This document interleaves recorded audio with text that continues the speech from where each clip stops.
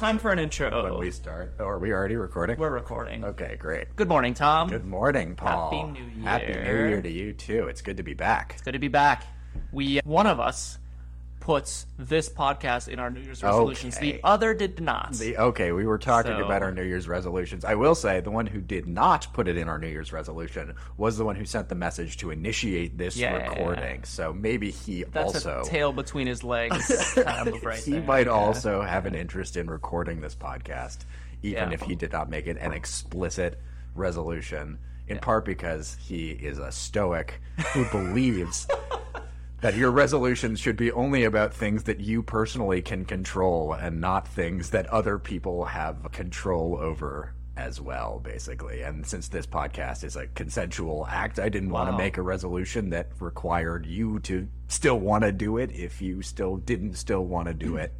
Oh man, Tom! I have turned the tables on you. I made my resolutions like Marcus would. Wow, that's I don't know what to say to that. In some ways, going to work out 3 times a week it's very boastful of you to think you can control that. You know, there's a meteor that's circling the galaxy right now with your name on it. Yes, all resolutions are folly. Yeah, you can't control anything. Yeah. Yes, the only correct resolution is to do the correct thing in the correct time when it's handed to you.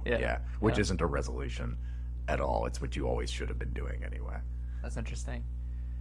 Yeah, I guess how would Marcus set his resolutions? I was going to ask you this question. That's my fun Marcus question for the week. What do you think his relationship to New Year's resolutions would be? I can't imagine he would. First of all, I don't know if I doubt they had the concept of a New Year's resolution. Right.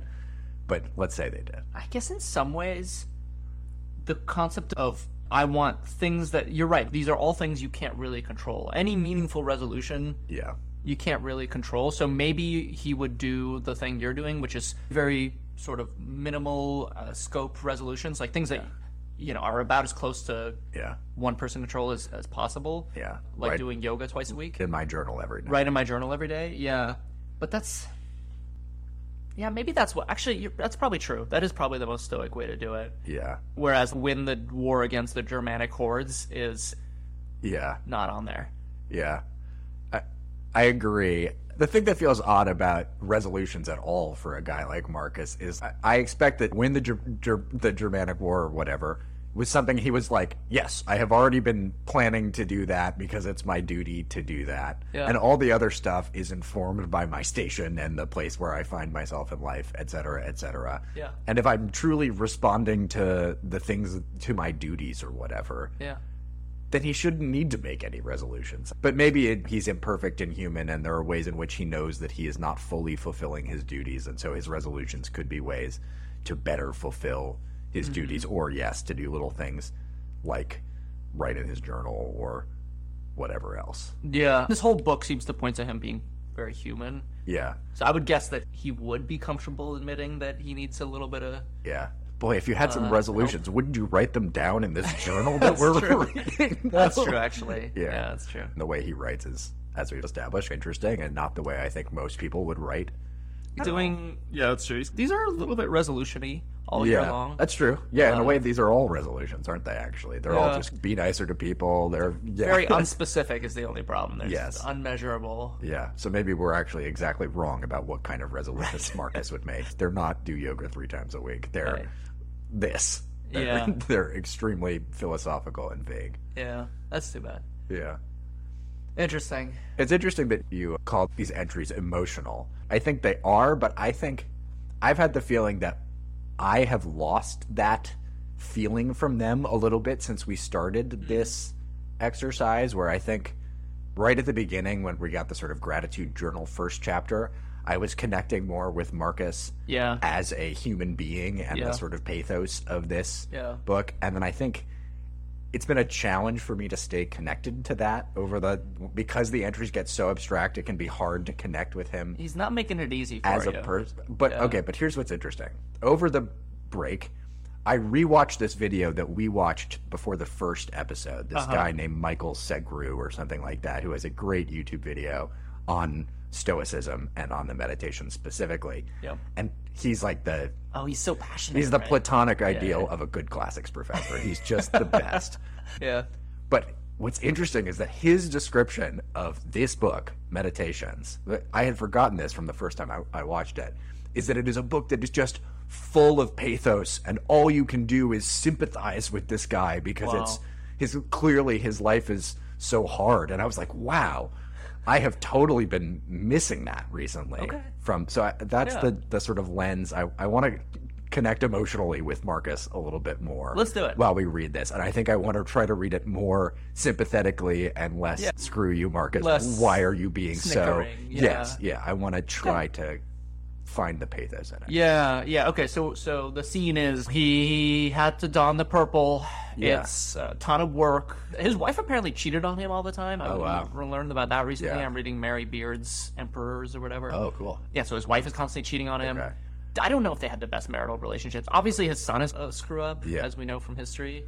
This isn't my opinion, it's Michael Segur's, but Michael Segur describes him as probably the loneliest man in the world, too. Just like, he has no peers. He has no peers. There is no one he can talk to. Oh my gosh. And he is, the point that this video makes, which I thought was a good one, and I'll just raise because I think I like it, is like, he's the most powerful man on earth in a way that we can barely comprehend. If he wanted to have all the money in the world, he could just do it. If he wanted to be drunk all the time, he could do it. If he wanted to have sex with anyone in the world, he could do it. And yet he doesn't do any of those things and consistently makes very good choices, which is really hard. Would you do that if you were in his situation? I think wouldn't. The other side of that balance is that he feels an immense pressure to be remembered and to like all the good, quote unquote, good emperors did. They want to imitate or be on the same pedestal as their worthy predecessors. Yeah, what an insane amount of pressure. It's a lot of pressure. And it's good imagine basically, and to consistently do the right thing. Wow, holy crap. Yeah, I think that's a good point. Yeah, I think that's a good point. Yeah. Okay, let's read it with that lens. Yeah, let's do our best. We are still at the tail end of book 4 here. Yep. Okay, we're at the 34th bullet point, which is a short one. Hand yourself over to Clotho voluntarily and let her spin you into whatever she pleases. All right, I feel like we need one critical piece of information. Okay, we're going to do a quick Google search on Clotho. Before we do, Paul, I'll give us a guess on who Clotho is. Yes, Clotho is the god of doing your laundry. If you give yourself over to Clotho, you're essentially being laundered, hence the spin you and whatever. Yeah. Into whatever. Seems like she's got to be something with weaving and yarn and that kind of thing. Yeah, it has to be. She is. Okay. She. I don't know why we're assuming gender. She is a she. Oh, sweet. Doesn't he? Yeah, let her spin you. Oh, okay, fair enough. Okay, I'm going to read a couple sentences from her Wikipedia page. Clotho is a mythological figure. She is the youngest goddess of the 3 fates, or Moirai. In ancient Greek mythology, she spins the thread of human life. Okay, nice. And her sisters draw out Lachesis and cut Atropos, the thread. Oh, yeah, that's right. Okay, I remember this from the Hercules movie. Oh, cool. I don't remember them. She makes major decisions like when a person is born, and thus, in effect, controls people's lives, because she spins the thread of your life. Awesome. Yep. Okay, that makes a lot of sense. Yeah. Clotho is spinning your life, and you hand yourself over voluntarily. Yes. Don't rage against the forces that have spun the thread of your life. Yeah. Just let them spin it. Yeah. Yes. That's nice. Let go, Marcus. Yeah. 35. Everything transitory, the knower and the known. Don't understand the second part. My guess is he's saying that you learn some stuff, but that stuff changes over time. You learn this stuff about the world, but the world changes. And not only that, you change. Yep. Wow, that's exactly right. That makes sense. Yeah. Okay, I'm feeling the pathos more here, I think, than I was before. Wow, he must be going through some tough stuff if what he's writing about is basically just, hey, none of this is permanent. Just one more day, Marcus. Let yourself get spun around voluntarily. Yeah, just give yourself over to this thing that you've been written to do. That makes sense. Yeah. Number 36. Constant awareness that everything is born from change. The knowledge that there is nothing nature loves more than to alter what exists and make new things like it. All that exists is the seed of what will emerge from it. You think the only seeds are the ones that make plants or children? Go deeper. Whoa. Very whoa here. Yeah. Marcus. Okay, so everything is born from change. All that exists is the seed of what will emerge from it. Yeah. So everything is seeds. Will blossom into something else. Yeah. I didn't default to thinking that plants and children both come out of seeds, but I guess he's right. Yeah. in a metaphorical way. Yeah, I think that could be a little translation-y thing. Yeah. Yeah. Go deeper. Yeah. I like it. Don't underestimate, in other words, how much the world has a tendency to change. It's easy to think things are basically constant with a few places where things sprout anew. Yeah. But no, everything is constantly sprouting anew and changing all the time. Yeah, yeah. Yeah, fair enough. I guess he's the tail end of the good emperors. Yeah. Just because there were 7 good ones before me that had great successors doesn't mean this one will continue to happen. Kind of felt like COVID for the whole world. None of this makes sense. Pandemic that shuts down the entire world. Impossible. Yeah. It just happened. We all watched it happen. Yeah, that's a nice connection. Yeah. Yeah, I definitely remember feeling like my biggest takeaway from the pandemic personally was like, don't plan on too long a time horizon, basically, because like crazy stuff happens and like your life ends up, if you, even 5 or 10 years down the road, your life is just going to be way different than what you think it is. Yeah. So like, plan on those types of time horizons in only the vaguest possible way. Yeah. Basically. Totally. Yeah, no, we all learned that there's a canal in Egypt that sometimes the ship goes a little sideways and then you won't get your couch. Yeah. It's just, that's how the world works apparently. And I just thought it was way more stable than that. Yep. Yeah. The stock market. I've been thinking about stuff like that. There have been periods of 15 years where the stock market has been flat. Yeah. It goes so against everything that our generation believes about personal finance. Yep. Anyway, we're getting into maybe too many things. No, it's good. I think this is what, but one thing that Marcus is saying is change is constant. It's still true for us now. Yeah. I wonder what was changing for Marcus. Yeah.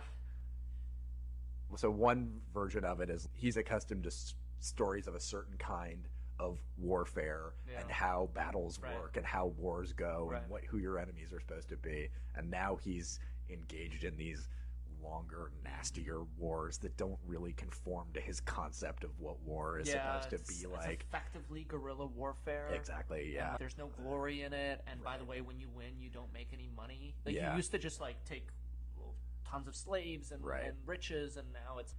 At best, you get some more frontier that you now have to defend from the same That's people. Right, yeah. That's right. Like... this is the period in Roman history where... it was just slowing down the demise. Yeah. It already must have felt like that. Yeah. Mm-hmm. Yeah, so it's a total guess, but something like that. Yeah. That might be what's changing for him. Mm-hmm. Number 37. On the verge of dying and still weighed down, still turbulent, still convinced external things can harm you, still rude to other people, still not acknowledging the truth. That wisdom is justice. Wow. Hardcore. So cool. Tattoo. Wisdom is justice. What does that mean? Yeah. Maybe that there is no justice and wisdom takes its place. Like some version of... Basically, there's no such thing as what should be. It's just what is. Yeah. And being wise is acknowledging that. Yeah, I agree with that. I think that wisdom is what's contained for him in this book, basically. Yeah. And that, like, when you realize these things, there is no such thing as an unjust outcome for you. We all get our just outcomes because external things can't harm us. We just do what we're supposed to do. Yeah. Boy, I feel like we have a hint in the beginning of this as to what's going on with him. On the verge of dying and still weighed down. Weighed down. So I think maybe he got injured and is very sick, and that's what he's talking about here. Yeah. Everything transitory. Hand yourself over to Clotho voluntarily. Yeah. Yeah, it's true. This is intense. Not that he's ever a lighthearted guy necessarily, but this feels like very intense stuff here, Marcus. I agree. Yeah, and this almost feels more like. He's scolding himself almost or something. He's saying, hey, dummy, you've written all this stuff down. You've thought so much about it. Yeah. You don't believe it yet. Yeah. Yeah. Still weighed down. Still, it's a beautiful line. On the verge of dying. Here you are. Yeah. Nothing to prove. Still you are weighed down. Still turbulent. Still convinced external things can harm you. Still rude to other people. Still rude to other people is an interesting one. Yeah. Still not acknowledging the truth. That's awesome. Yeah, I love it. Okay, let's try this. Oh yeah, this seems better. Okay, cool. Okay, so our batteries were constantly changing, being transitory and being spun around by clotho. Okay, so they were now, certainly on the verge of dying. still weighed down, still turbulent. Yes, okay. So now we're back. All things changed. New batteries have replaced the old ones. Yes. So now we are back. Great. Okay. Number 38. Look into their minds at what the wise do and what they don't. Who do you think he was looking at? Yeah, who are the wise for him? Probably his past teachers, right? Yeah, Epictetus. Yeah, he loves that guy. Yeah. Yeah, the other people whose names I don't remember from the first book. That's nice that he at least has role models, or thinks he does. I think one of the things I keep hearing from my peers is I don't even know who my role model is anymore. Once you get close to anyone, you realize they have all these flaws. Right. It does feel like Marcus idealizes some other people. Yeah. And at least thinks he's not close enough to them to realize that they're very human too, and that's nice. It gives him some motivation. Yeah. Yeah, that's interesting. It's a really interesting question. I wonder how well he knows these other people. Yeah. Yes. He's got, obviously, all these demands on his time. Maybe he doesn't have time to know anyone all that well. Or I can also imagine a scenario where he knows them. He does know them, yeah. And they were his teachers or whatever, and they had a form of intimacy and closeness that we maybe don't even really have an analog for so much anymore. And he really feels like he can't look into their minds is a tall order. I don't know how many people's minds I feel like I could look into. Yeah. No, that's why I feel like this is a book that he's an incredible idealist who's like trying to force himself into the world, basically. He's like, this book is idealist meets world. Yeah. That's how I continue to read it. That's nice. The puppy dog thing that we talked about earlier on. Yeah, I'm coming around to that reading as well, I think. Yeah. So I'm inclined to think that he still thinks that over the rainbow there are people who have mastered everything. Yes, and he's just he just needs to look into their minds. I'm Mr. Junior Emperor who needs to just figure out from all the good emperors who came before me how it was that they did such a good job. Yeah. Yeah. And no one can rule him. No one taps him on the shoulder and says, hey, they fucked up a lot. And by the way, you're probably already better than they were. Yeah. Poor guy. Yeah, wow. I like your I think optimist or idealist meets world, I think, is a very succinct way of describing what's going on here. Number 39. Nothing that goes on in anyone else's mind can harm you, nor can the shifts and changes in the world around you. Then where is harm to be found? In your capacity to see it. Stop doing that, and everything will be fine. Let the part of you that makes that judgment keep quiet, even if the body it's attached to is stabbed or burnt or stinking with pus or consumed by cancer. Oh, cancer. You knew about cancer. Yeah, that feels... That's cool. Remarkably modern. Okay. Or, to put it another way, it needs to realize that what happens to everyone, bad and good, is neither good nor bad. That what happens in every life, lived naturally or not, is neither natural nor unnatural. Whoa. This is a theme. Yeah. It's the nothing can actually harm me unless it's my character or whatever. Like that's something that he constantly comes back to, and it makes sense why. Yeah. Yeah. This one feels like it's one of the ones where I almost laugh at him a little bit with this, like, where is harm to be found in your capacity to see it? Yeah. So stop doing that. Yeah. Feels, I think I know what he means, but read on a sort of surface level, it feels like stupid. He's saying, blind yourself to what's going on in the world and everything will be fine. Yeah. Which that doesn't feel right to me. But the bit later it's basically about, separating your mind from your body and saying, even though my body is scared or going through something unpleasant or whatever, my mind can know that this is normal and natural and I should it's not actually harming me. Yeah. Which I have to say, what do you think about that?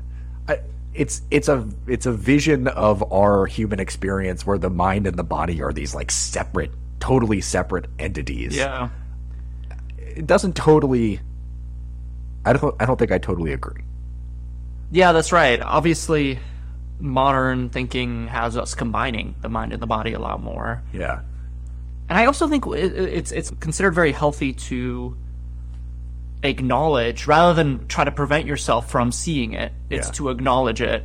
Yeah. To welcome that feeling in the door, have it sit down, have it drink a cup of tea, and then let it go on its way. And that's certainly not what he's advocating this sounds for. Like cover your ears. It's bar the door. Cover your ears. Yeah. But maybe that's an unfair interpretation. Maybe he does. Maybe he is acknowledging it in your capacity to see it. Maybe what he means is like, it's there. Yeah. Don't let it harm you. Yeah. Yep. I like that. I agree. I think the reading we were just describing is less than generous to him. I think the truth is, it's closer to that, where he's, if you see the thing and acknowledge the thing, you could set it aside, and it hasn't harmed you. In some ways, it's every passage in this book it's always a version of, okay, part of it is, okay, obvious, sure, let nothing harm you, sure, Marcus, and another one is profoundly deep and difficult to execute, and my goodness, if you could actually do this, like, you're incredible. So, if you can think this way and be like, death and all these things, what's going on in other people's minds cannot harm you, that's so much power to you. Yeah. Yep. Agreed. Yeah. There still is, I still have this sort of nagging feeling, though, of harm to your body is real. And just saying, oh, yes, if you're stabbed or burnt or stinking with pus or consumed by cancer, just forget about that. Don't let it harm you. Yeah. Not sure about that, Marcus. Yeah. It needs or put another way, it needs to realize that what happens to everyone, good and bad alike, is neither good nor bad. I'm pussing and consumed by cancer, but it's neither good nor bad. Yeah. I mean, is neither natural nor unnatural. That one is weird. Usually he uses nature with a capital N to explain everything. Yeah. I feel like to me it makes more sense to say it's all natural. To say that it's neither natural nor unnatural. Or I guess what he's saying is like, the same process is going to happen to you, regardless of if you think you're living naturally or not. So you don't earn a natural outcome by having lived naturally or something like that. Sure. You're just going to get what you get. There's something nice about that. If you think that everything is supposed to happen according to nature with a capital N, then you might think something is unfair if it's unnatural, if it's right. And he's saying, doesn't matter. Actually, everything is fair game now. Yeah. Poor guy. Yeah. Number 40. The world as a living being. One nature, one soul. Keep that in mind. And how everything feeds into that single experience, moves with a single motion. And how everything helps produce everything else, spun and woven together. He's got spinning and weaving on the mind. Yeah. This is like the Om concept in Hinduism as well. It's a really powerful concept that everything is connected and related, and we're all part of one giant being, and we'll go back to that giant being after we go away. There's something very powerful and calming in that idea. Yeah. Across cultures. Yeah, that's interesting. This feels new for him to me. Articulated the world as a living being is not something I really remember him saying it in exactly those words before. Yes, I agree with you that I can see how that would be calming, and it is something that seems like it's up his alley to say, yes, we are just little cogs in some great machine or whatever. Step out of yourself. Yeah. One nature, one soul is interesting too. The world has a single soul. The value of a statement like that is that it speaks to the section before. What else going on in anyone else's mind cannot harm you. We are one and the same at the end of the day. It calms you to the little things that are going on in day-to-day life, and we're all coming from a single soul and a single nature. Yeah, your desire to harm me or whatever is just a little tension in our whole big collective soul. It's all part of the world. Yeah. It's very powerful, that idea. Yeah. It's like the how for the what in the last section. Like, the way to not be harmed by what's going on in someone else's mind and the shifts in the world around you is to recognize that we're all just part of one living being, one nature, one soul. Yeah. Similarly to the last one, it feels very difficult, at least for me, to actually be like, yep, I agree. I am just a little cell in a much bigger organism or whatever. Yeah, if you can do it, hats off to you, Marcus. It's so powerful. Yeah. Number 41. This is a quote. A little wisp of soul carrying a corpse. End quote. Attributed to Epictetus, mentioned before. Lovely. That's how presumably that's how you describe a living human being? I think he's describing like life. Yeah. That's awesome. Yeah. That's really great. Yeah. That's very cool, actually. Yeah. You were talking about tattooing. Yeah, that's a pretty hardcore tattoo as well. On your arm, Yeah. Okay, it also really tells me, I didn't have a sense, I don't know much about Epictetus. I didn't have a sense to the extent to which Epictetus speaks the same language as Marcus. But this is Epictetus writing a phrase that could have come out of Marcus's mouth very easily. So I think it sounds like Marcus, maybe I described him as the loneliest man in the world earlier. Maybe he did have some peers who thought the same way he did, because it certainly seems like Epictetus kind of thinks the same way. He's like stepping into this school of thought. That already existed. Okay. The wisp of soul carrying a corpse is really in line with this idea of the world as one living being, and like it's great. It's a great sort of visual analogy. Yes. I like wisp too. I mean, I think you could just write this as like a soul carrying a corpse. That would be consistent enough with Marcus's thinking, I think. Right. But the fact that you're not a whole soul. You're just a little shred of a soul. Yeah. Right. That's cool. I think that's lovely. Yeah. I think. Yeah, that makes sense to me somehow. Yeah. 42. There is nothing bad in undergoing change, or good in emerging from it. There you go. Oh, God. Ultimate nothing. Imagine how unpleasant it would be to work with this guy. Something hard happened and you overcame it and improved yourself. Yeah. You get no credit. You just did nothing good. You didn't do anything good. Yeah. You just responded to the world as you were supposed to.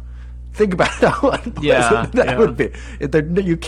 There is no way to do anything exceptionally good. I want to believe that this is still the counterbalance to the highly passionate and excited Marcus. So maybe these things only apply to him, right? He's the loneliest man in the world, but the people who work for him... He's only judging the contents of his own soul. And I wonder if working for him is actually pretty good, because he'll also forgive you when... I'd rather be have someone who...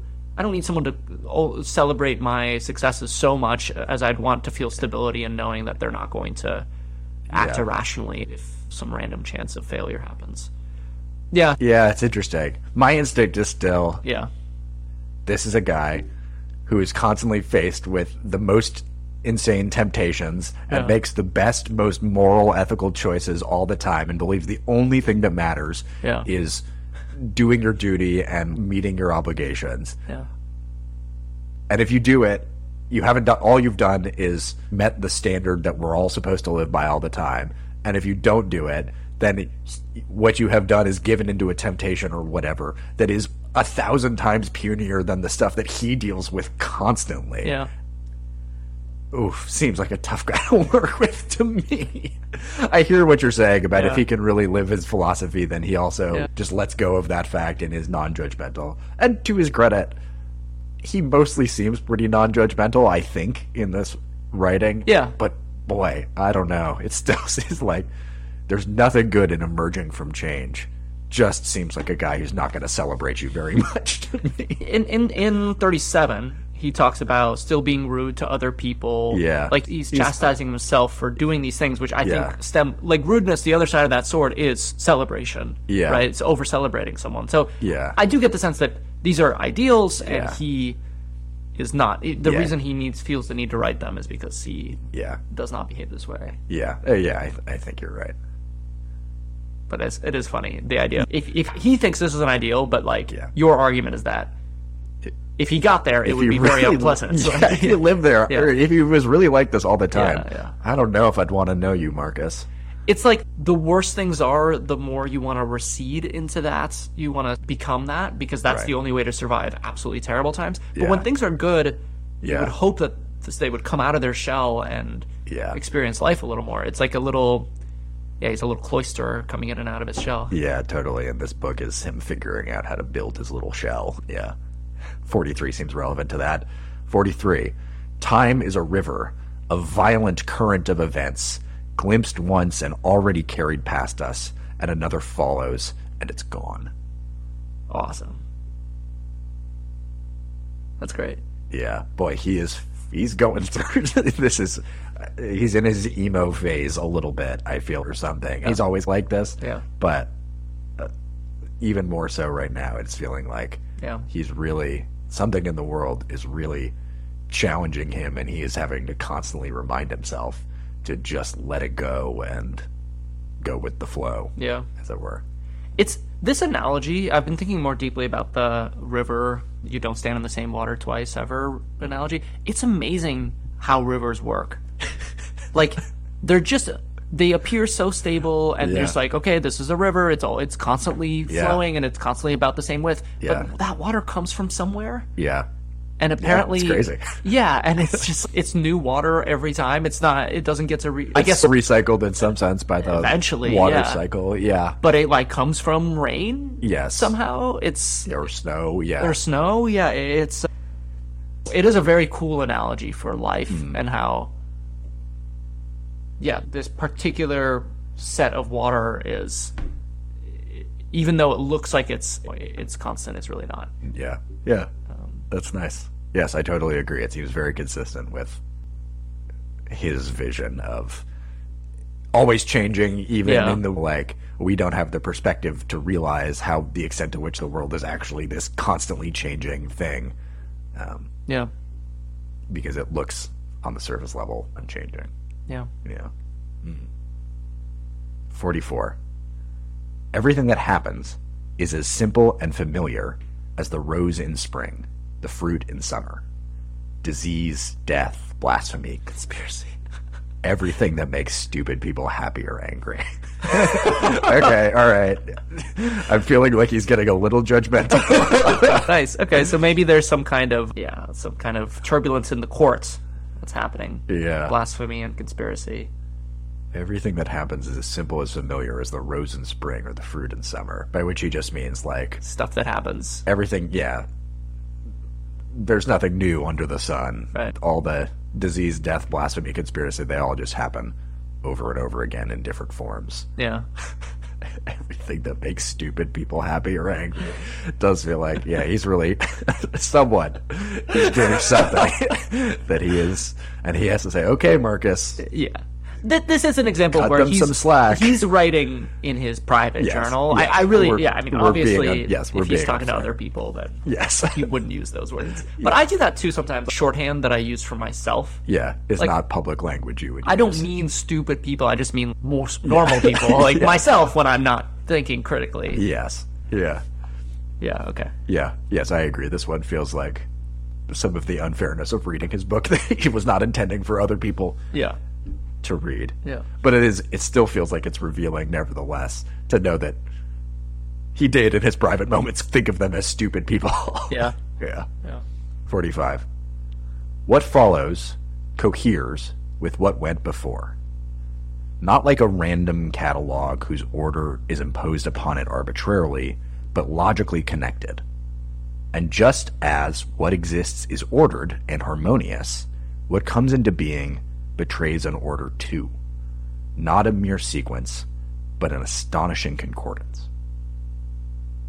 Whoa.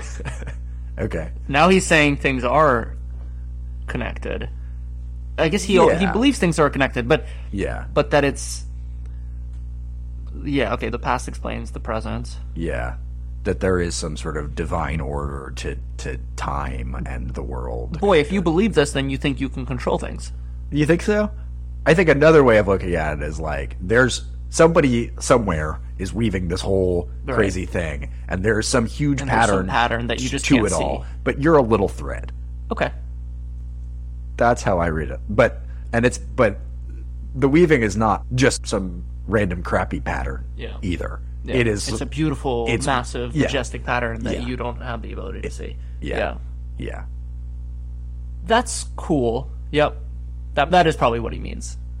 Yeah. Because the alternative where, there's cause and effect. If you want that effect, you should just change this input. Probably not what he means. Yes, I think that's right. It's interesting, though, that he uses the phrase logically connected here, though. That, logically, yeah. Yeah, that sort of implies that, like, humans with enough careful study could figure it out, I feel like. Yeah. Yeah, I agree. Huh. Okay. Oh, some of the language here is just lovely, though, I think. What exists is ordered and harmonious, but what comes into being betrays an order, too. Ooh.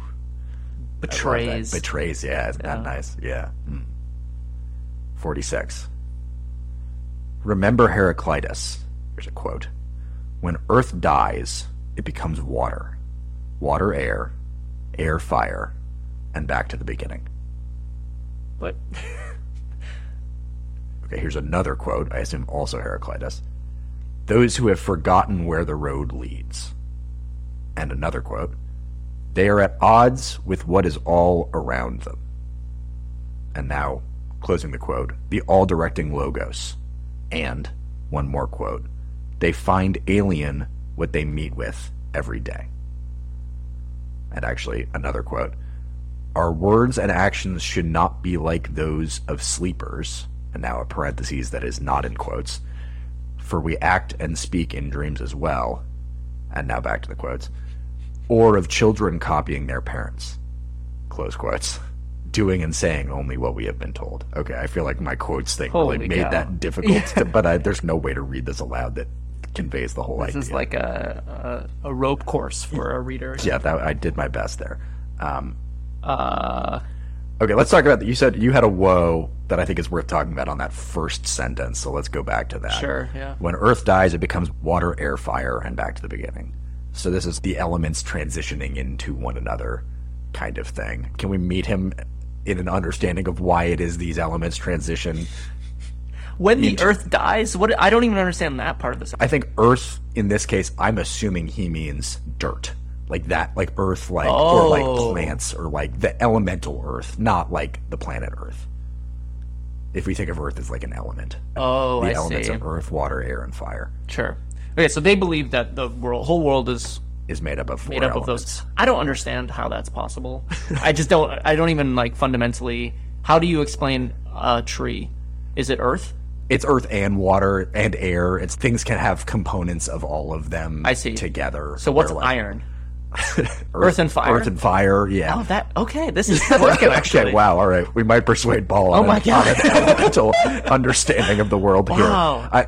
And I think it's probably a little more complicated than what we just said, where it's combined in different ways or ratios or whatever. But I think... This is very cool. Yes, I think there were concepts of what the world is made up of before they had chemistry and things like that. Huh. Okay, this holds up. Yeah, checks out. I buy it. Although, even if we grant it to him, so he's now describing how this is, even if you presuppose that the world is made up of elements, the idea that these elements transition into one another is what he's implying here. That's not obvious. That's yet another assumption to make. And he says that Earth dies and becomes water. I don't know how that works, Maybe. Yeah. A plant dies and whatever, it dries out, or that doesn't really make sense. Yeah, I don't know. Water, air makes sense. But it evaporates, sure, fine. Yeah. Air, fire, okay. I don't know. Yeah. Yeah, these, I mean... Oxygen is what fuels a fire. Yeah. It feels to me like fire should be turning into air, not the other way. But and then back to the beginning means fire turns into earth. Yeah. Soot.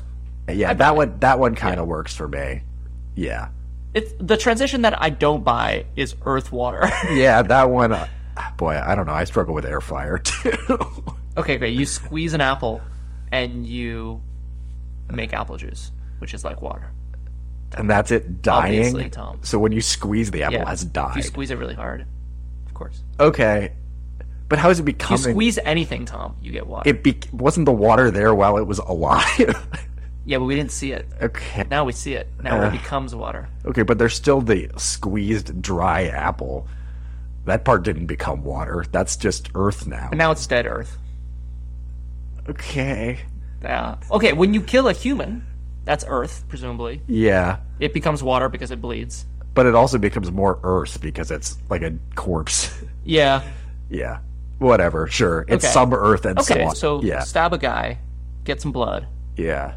That dries up into the air and then fuels a air. fire somewhere. Which, yeah, you're right. That part is also... Yeah. Boy. Yes, the sense. I think I agree with you that the sense of air dying is like the only way air dies is it gets consumed by fire. That's Right. their only concept of like where air ever goes in some way. Man, this earth, water, air, fire thing is really empowering. It feels like all of a sudden, in some ways, like I can explain the whole world. Yes. I'm so powerful. Yes. This is how I felt after like 7th grade physics.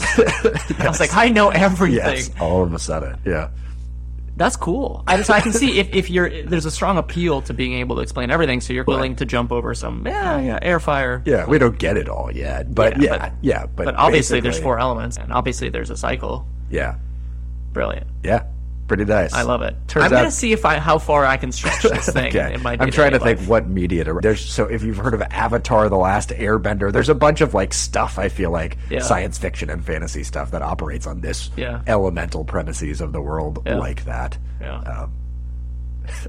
Yeah, it's a bummer that this turns out not to be true at all, right? Yeah. This is a lot more. Think about this, and then think about the periodic table of the elements. I know, it's Which so much one, more. What do you like more?